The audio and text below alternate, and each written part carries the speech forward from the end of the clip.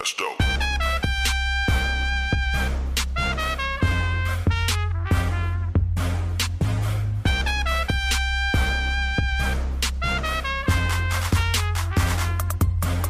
That's dope. Matthew Roszak from Bloq recently came on one of my live streams and absolutely blew everyone's minds, talking about the 4 pillars of generational shift. He dove much deeper into those here and almost everything else you can possibly imagine. He's an absolutely brilliant mind, and this is a conversation that you definitely want to tune in for. So last time we spoke on one of my live streams, that was cool. Had everybody silent and watching as if you were the great professor. And that included Scaramucci and Mark Yusko. Mark's a great guy. Yeah. And you made a point that I can't recall exactly. It was the 4 pillars of generational shift, basically. And it was very specifically regarded. I remember tokenization being one. Yeah. But I'll let you go. I mean, I did a podcast. I did a TED Talk, the tokenization of things in 2017. And I had to come up with a theme for this TED Talk, and I was, seeing like, Bitcoin, Ethereum, or Ethereum killers, and all these permutations of tokenization, and that was in flight. And then, like, where does it go from there? And it's like tokenization, both digital assets and real-world assets, so your house, your car, artwork, all that stuff. Obviously, we're seeing that come into focus on getting tokenized. And then it's like, okay, so what? So I have a bunch of tokenized assets. What can I do with this? And then it unlocks this potential for financialization. Like, what does that mean? And again, tokenization, financialization, coordination, and automation, kind of those 4 pillars. And the financialization is kind of cool because we saw that with DeFi Summer, and now kind of the DeFi primitives saying, okay, I've got these tokenized assets, and now how can I create liquidity, or borrow against these, hedge against these? And there's this notion of keep your crypto always on a treadmill. It's always working for you while you're sleeping or whatever. It's kind of automated, and I have a bunch of ETH that ETH is yielding, or I'm staking that ETH and I'm validating and kind of participating in these networks. It's always running and gunning for you for that. So that financialization piece through DeFi is starting to come into focus, and we're still early. The coordination piece is kind of like what's kind of front and center now. All these DAOs that are sprouting up, developing, coordinating, and then you have all this whole VC section of DAO tooling. It's like, okay, we're a community, we're a group. How do we, make decisions on governance? How do we communicate? How do we pay vendors? How do we do all these things as a cooperative? It's like you think back of like Ace Hardware or Land O'Lakes or all the cooperatives we grew up with, like people getting together, we could buy stuff cheaper, we could sell stuff better. So the power of the crowd, these communities, these cooperatives, having a digital underpinning to them, and having kind of coordinated efforts and coordinated benefit off the stuff that they do is like a really big deal. Later today, I'm talking about Wall Street Bets, which is kind of, a lot of Wall Street people kind of dismiss it. It's kind of like a whatever.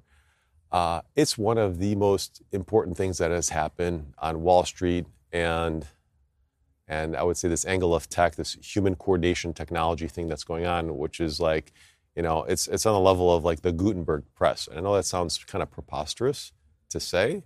At the same time, having all these things intersect at the right time between, collaboration tools, whether it's Twitter, WhatsApp, Messenger tools, having Reddit, other kind of collaboration tools, sharing data, being able to punch a button on Robinhood, all these things kind of came together at kind of the right time and the right way. Because, Scott, if you and I were thinking about Uber 20 years ago, we'd be out of luck. Didn't have the phone. Didn't have, iOS, and the iPhone wasn't there, commercial grade GPS, payment processing, all those, 100 layers that made Uber kind of were at the right time when it kind of launched. Same thing for Wall Street Bets. All those coordination dynamics kind of came together in this magical way. And the real takeaway of that is like now this group could coordinate, could communicate, and could take action, which is kind of like a big deal in terms of saying like this company needs saving. Let's coordinate and save GameStop or AMC or whatever, Hertz. Or this company is a bad actor. Like, ExxonMobil has been dripping oil into the, ocean for quite some time. Let's figure out a way as a collective to say, let's point this out. Let's stress test this company to do better. And some of it's like kind of, making money, changing the world, and having fun. And so some of that on Wall Street Bets, you couldn't tell which was which at certain times.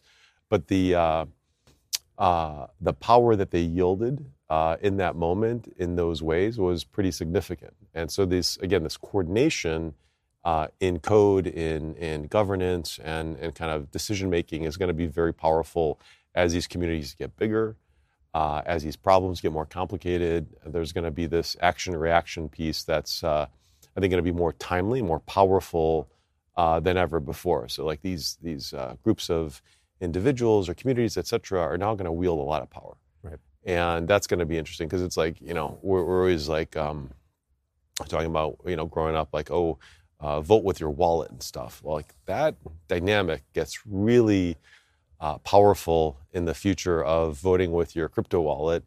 And, if a billion people like something for a nickel or a dime or a dollar, it moves markets, it moves agendas, and it kind of impacts the world. Voting with your wallet works really well when there's a million of you doing it at the same time. Yeah. And if you scale that, it gets really powerful. Again, the nickel concept or the dollar concept gets kind of, the money gets silly and the impact gets profound. So again, tokenization, financialization, coordination, which is kind of like a lot of the heat map of crypto is focused on now, these DAOs, the tooling and the kind of underpinnings of that. And then ultimately gets into this automation of things. And so, humans are, kind of trading crypto, and it's not really meant for humans. It's more meant for machines, machine-to-machine payments, and kind of automation. So again, like that example, the financialization, when you kind of put your crypto on a treadmill and forget about it, AI will also help with your decision support based on like, what's your risk appetite, all these other things, and then like kind of create the best thing you can think of with those parameters and stuff that you couldn't research or couldn't do on your own, and it just kind of feeds that to you. So I think that's going to be another interesting piece to say like, I have 10 grand, put it and achieve the best yield based on my risk profile. Today, DeFi, degenerates are just like aping in, sort ranking by yield, not caring about the risk. But if I said, well, I want some kind of risk assessment to it, make sure this stuff has been around for a while or tested or whatever. And so all that stuff, I think through AI, machine stuff gets kind of puts the whole crypto dynamic into an exponential kind of curve, IoT, and that whole dynamic gets pretty exciting. So those are kind of the four ways that we sometimes think about this whole tokenization continuum, because anything that can be tokenized will be tokenized. Anything that can be decentralized will be decentralized. And I think we're again still early in this on this arc, but it's no longer a question of like, is this going to happen? This is absolutely happening. The risk piece is really interesting because you imply that obviously there's these people who are aping in, taking these tremendous risks. But we've seen recent examples of people who believe they were doing things that were not risky to be on that automated treadmill, lose everything. Yeah, and we saw that in full focus on Luna, right? And a couple of examples, like my company Bloq built a DeFi platform called Vesper. And when we the kind of design inputs to Vesper were based on, a couple of years ago, the DeFi summer was, unaudited smart contracts, unknown teams, no documentation, terrible UI, UX, all these things that kind of almost, made you allergic to even, getting on these sites. So we took that as an input to say, okay, let's have a known team, full documentation, 2 external audits on every contract, beautiful UI, UX, and really just change that whole thing around. And on top of that, start to stratify some of the pools and the yield by conservative or aggressive. And what we learned through that is like people really didn't care about the conservative, even though from a risk standpoint. And what does that mean? It means like, when you typically do in a pool and you go deposit ETH, earn more ETH, you open up that treadmill, and what happens is that ETH, goes to maker creates DAI, the DAI goes to a lending market, the lending market earns a yield, that yield is then put through like a Uniswap and back to more ETH. So that's the food chain of deposit ETH, earn more ETH, pretty much in DeFi. But those modules sometimes go into other lending markets that haven't been around long enough, like a Compound or an Aave or a maker and a DAI component, and are a lot newer, a lot riskier, trying to reward for that risk, but then it just creates a more aggressive approach to get that yield. And so we thought, okay, so that's like aggressive, like the wall clock time of that DeFi primitive not being around so long. Maybe it's not audited or whatever. So that's definitely aggressive versus conservative. But what you learn is that a lot of times people just plow in and sort rank by yield. They don't care if it's conservative. They don't care if it's aggressive. They just want the bigger number. And if you think about it, you're somebody has MetaMask, somebody has crypto. They're going on a DeFi website. So the conservatism is gone at the door. They're so far down the risk curve that they're only there for one reason. Yeah. And I think that the stratification of risk in DeFi and some of these things will come into focus as more market participants come in, institutions, retail, pension funds, all this stuff will be of consequence. Today, it's like early adopters, so they're just like, okay, just give me the best, right? Yeah.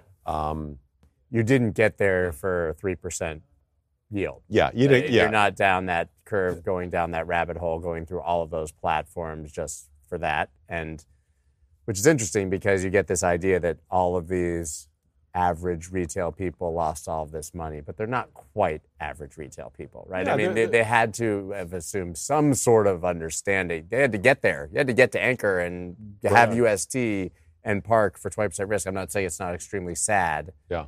But this isn't like your average, fireman who put his pension. Exactly. No, exactly. And then just on Anchor and Luna, 2 weeks prior to that crash, people that I know, like, respect, hedge funds out of Singapore and elsewhere were like, we're talking about a deal, and they were like saying, well, that's kind of a risky deal. You might as well just park it and Anchor and earn 20%. Yeah, the safe thing. That was the safe thing. 2 weeks before the blowups, sophisticated people still felt that way, which is fascinating.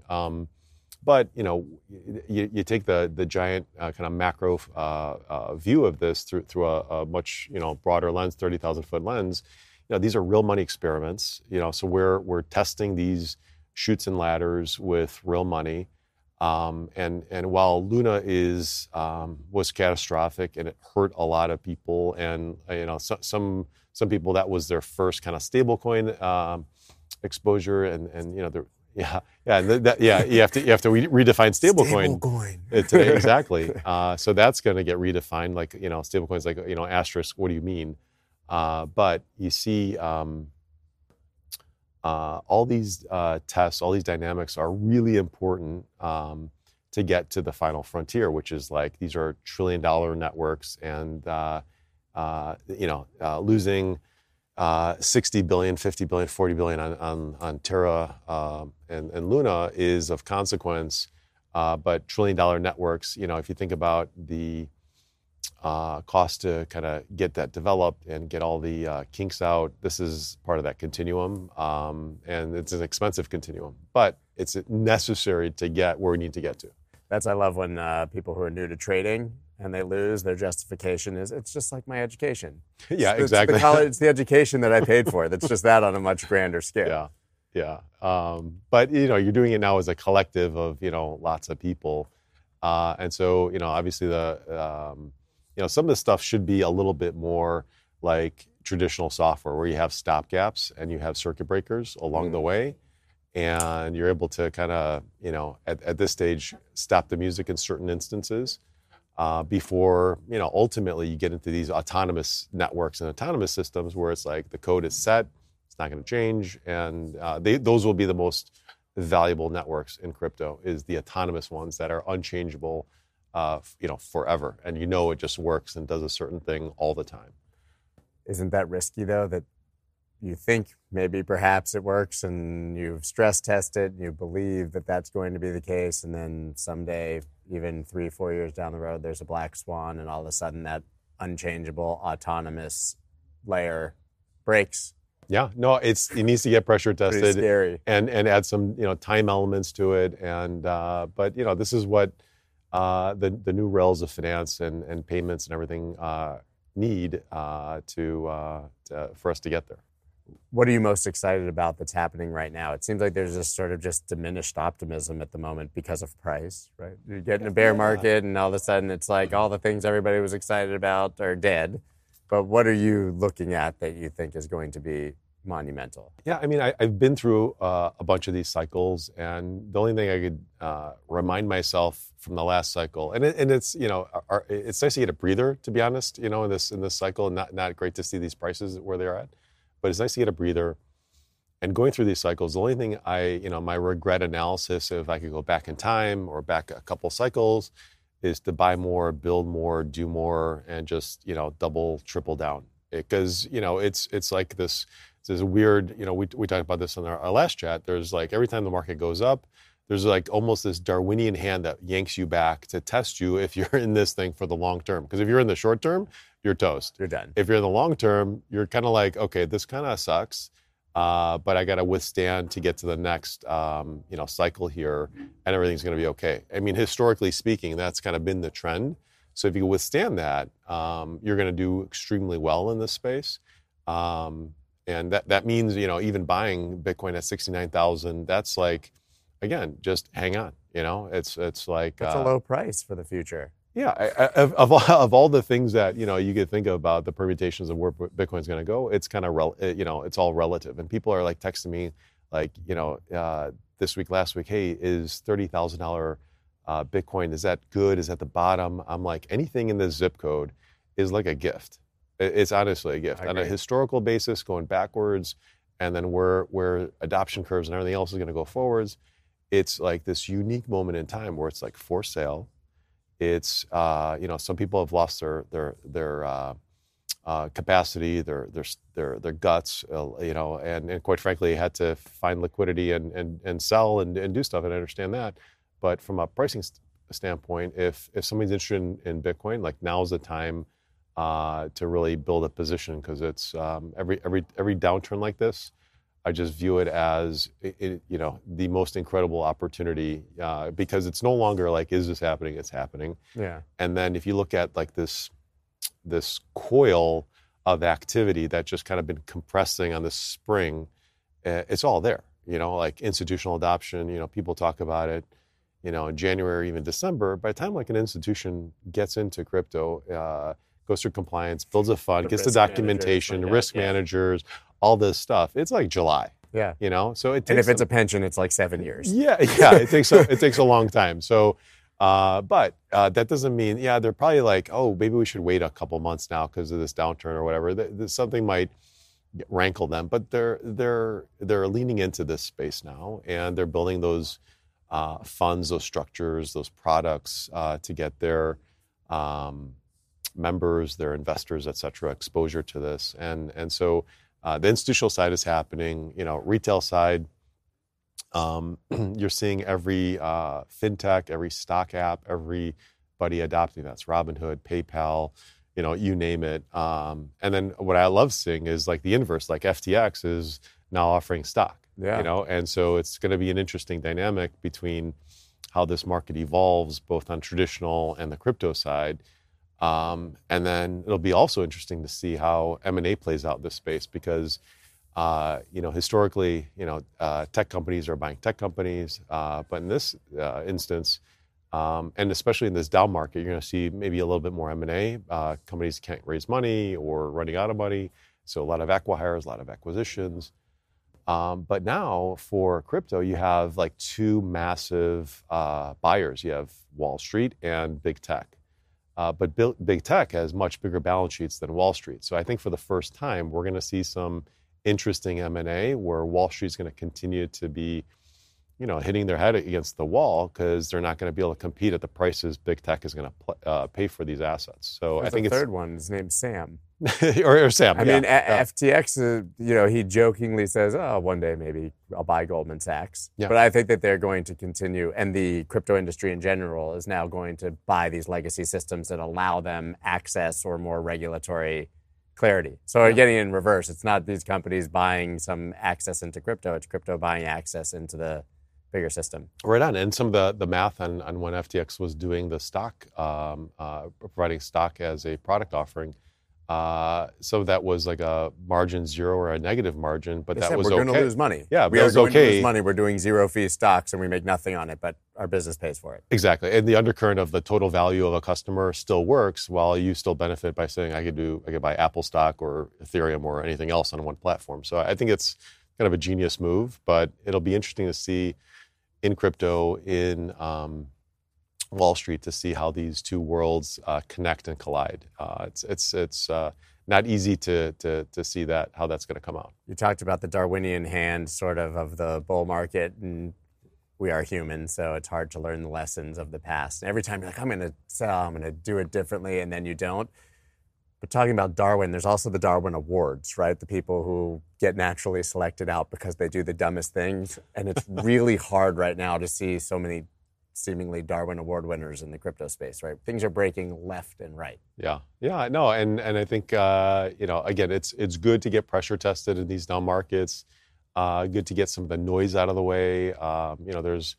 I get like 10 pitch decks a day from, new deals and a vast majority of them are complete trash because people want to jump on decentralization or some kind of, tokenizing a hair salon kind of a thing. It's just like, saw this movie in the internet days, but a lot of the core business models are super exciting. Yes, what I'm excited about. I'm excited about a lot of things, and Bloq, our company is building a lot towards a lot of these exciting things in crypto infrastructure, in DeFi, and metaverse.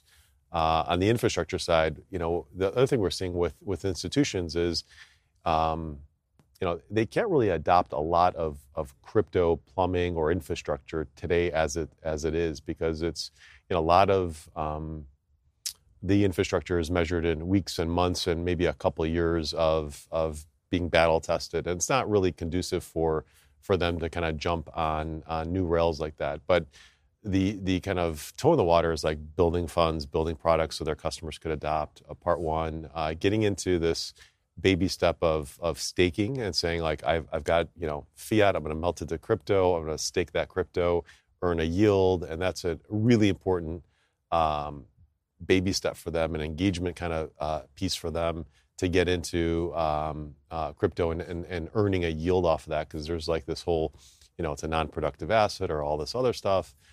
So that's a good stepstone. And then ultimately the next stepstone is DeFi. But DeFi needs some institutional, I think, bumpers around it. And so we're seeing, a lot of DeFi platforms, including Vesper, which is thinking about, how do you cater to these institutions? And that's like permission pools, which, as a decentralized, builder of these new platforms, I feel like it's kind of going a little backwards.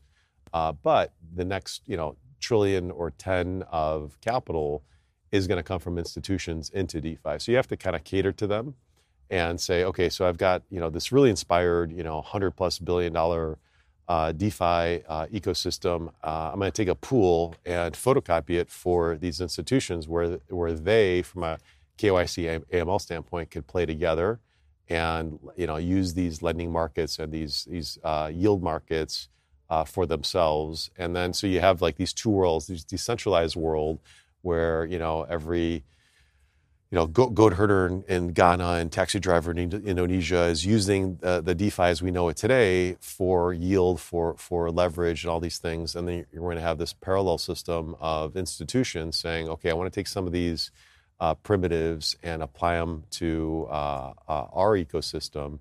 And then ultimately, how do they connect or collide down the road is going to be interesting to see. You talked about obviously offering sort of the conservative all the way up to the aggressive. what were the conservative yields? Lower, and so. But is it 2%? Is it 10%? Is it 5%? I'm it wondering depends. what will appeal to people when it becomes mass. People see this 8% inflation number. Do they think, oh my gosh, I need to beat 8%? Because that's probably not sustainable. Yeah, no, it's not, and some of the lower yield pools were on certain assets that were conservative, et cetera, and that it was depending on the asset, but it was anywhere from 1% to 4%, which sounds anemic in the DeFi world, and then the aggressive ones obviously can go up pretty crazily high. But is your question like once retail comes in, how does this all melt down into what's the equilibrium or what's kind of the band? When it's not the DeFi degenerates and the normal person comes in, is 4% actually really attractive? Yeah, I mean, I think at the end of the day, it's probably attractive depending on the risk and what's in the chute and ladder that you're putting. But they're never going to look. Yeah, but they're never going to look. You're right. They're going to be productized. It's a true statement. Yeah, I mean, and there's going to be different products. There's going to be fixed products. There's going to be like risk reward products. It's a new project. I'm going to put a part of my portfolio towards that because it's a higher risk but a higher reward. So it's again, they're all not the same. And but again, the stratification of risk I think is a big opportunity and kind of a required kind of dynamic for DeFi and crypto to be thinking about going forward. Is it fair to say that all of this progress is unstoppable, regardless of regulation, legislation? I mean, United States, we obviously have a very myopic view. We believe we're the only people on the planet. Yeah. But it'll just leave the United States and continue elsewhere, right? Yeah, I mean, I think there's, while I completely believe that, I just think there's a missed opportunity in this country of course. Not to think through this. And it's like, I've also been advocating in this space for 8 years and, met with CFTC, SEC, White House, Treasury, testified in front of Congress, lots of dinners with senators and stuff, and trying to engage and educate and really present the case for this space and how it does unlock a lot of amazingness for society, for institutions, and everything. But you realize that DC, Beijing, Brussels runs at a particular pace, particular cadence, and so my advice to entrepreneurs when they're building this space is build responsibly, have good legal advice, have to tokenize outside the U.S. because there's no real clear guidance here. So you see a lot of projects out of Panama, Singapore, Switzerland, BVI, et cetera, and that's an added cost. It's a hassle. If we get this right, I think that whole innovation cycle, much like the early internet was, U.S. based, and a lot of the value creation and entrepreneurship and engineering prowess, all that stuff benefited the U.S. like no tomorrow. We got a gift from China banning Bitcoin mining and crypto, like all these things kind of like just aligned for the U.S. And so my initial assessment was like we're probably going to mess it up in the U.S. In a certain way, right? I but 100% agree. But this is like a U.S. thing. We're good catcher uppers. We'll like say like, oh, that was. We missed that. We have to really kind of get back into it. So we'll create like tax holidays and like all this other incentives to like, bring stuff back on shore or whatever. And I will ultimately figure it out because it's just too big and too massive of a, opportunity for the U.S. To miss. Yeah, I absolutely agree. And I think that what's being proposed now is at least reasonable. Yeah, no, I mean, and you're starting to see like better educated members of Congress, agencies are smarter. And when you meet with these people that gravitate to crypto from any of these agencies or any members of Congress, they're some of the smartest people in those, institutions, and which is really impressive to see, because most of Congress is, average age is, upper 60s. They're mostly like 400 white men, white hair, and like less than 2% of them have any technical background. And so it's really hard, It's hard to, if we were the Orange Growers Association of Florida, to make them understand certain things, because, the industries have very specific stuff. And then you think about all the complexities and action reactions of all the crypto-related stuff. It's a lot to kind of handle on their brain. So I think, we're doing some important things where Biden had this executive order to say, let's get ourselves organized. And that's the best thing that we could hope for, because it's like saying oh, here's the prescription for CFTC, here's the prescription for the SEC. It's really hard to actually define that now. We need better engagement with the crypto community in these agencies. But having the edict from the White House to say, figure this out, research this, get smart on it, it's of consequence, right? That was huge.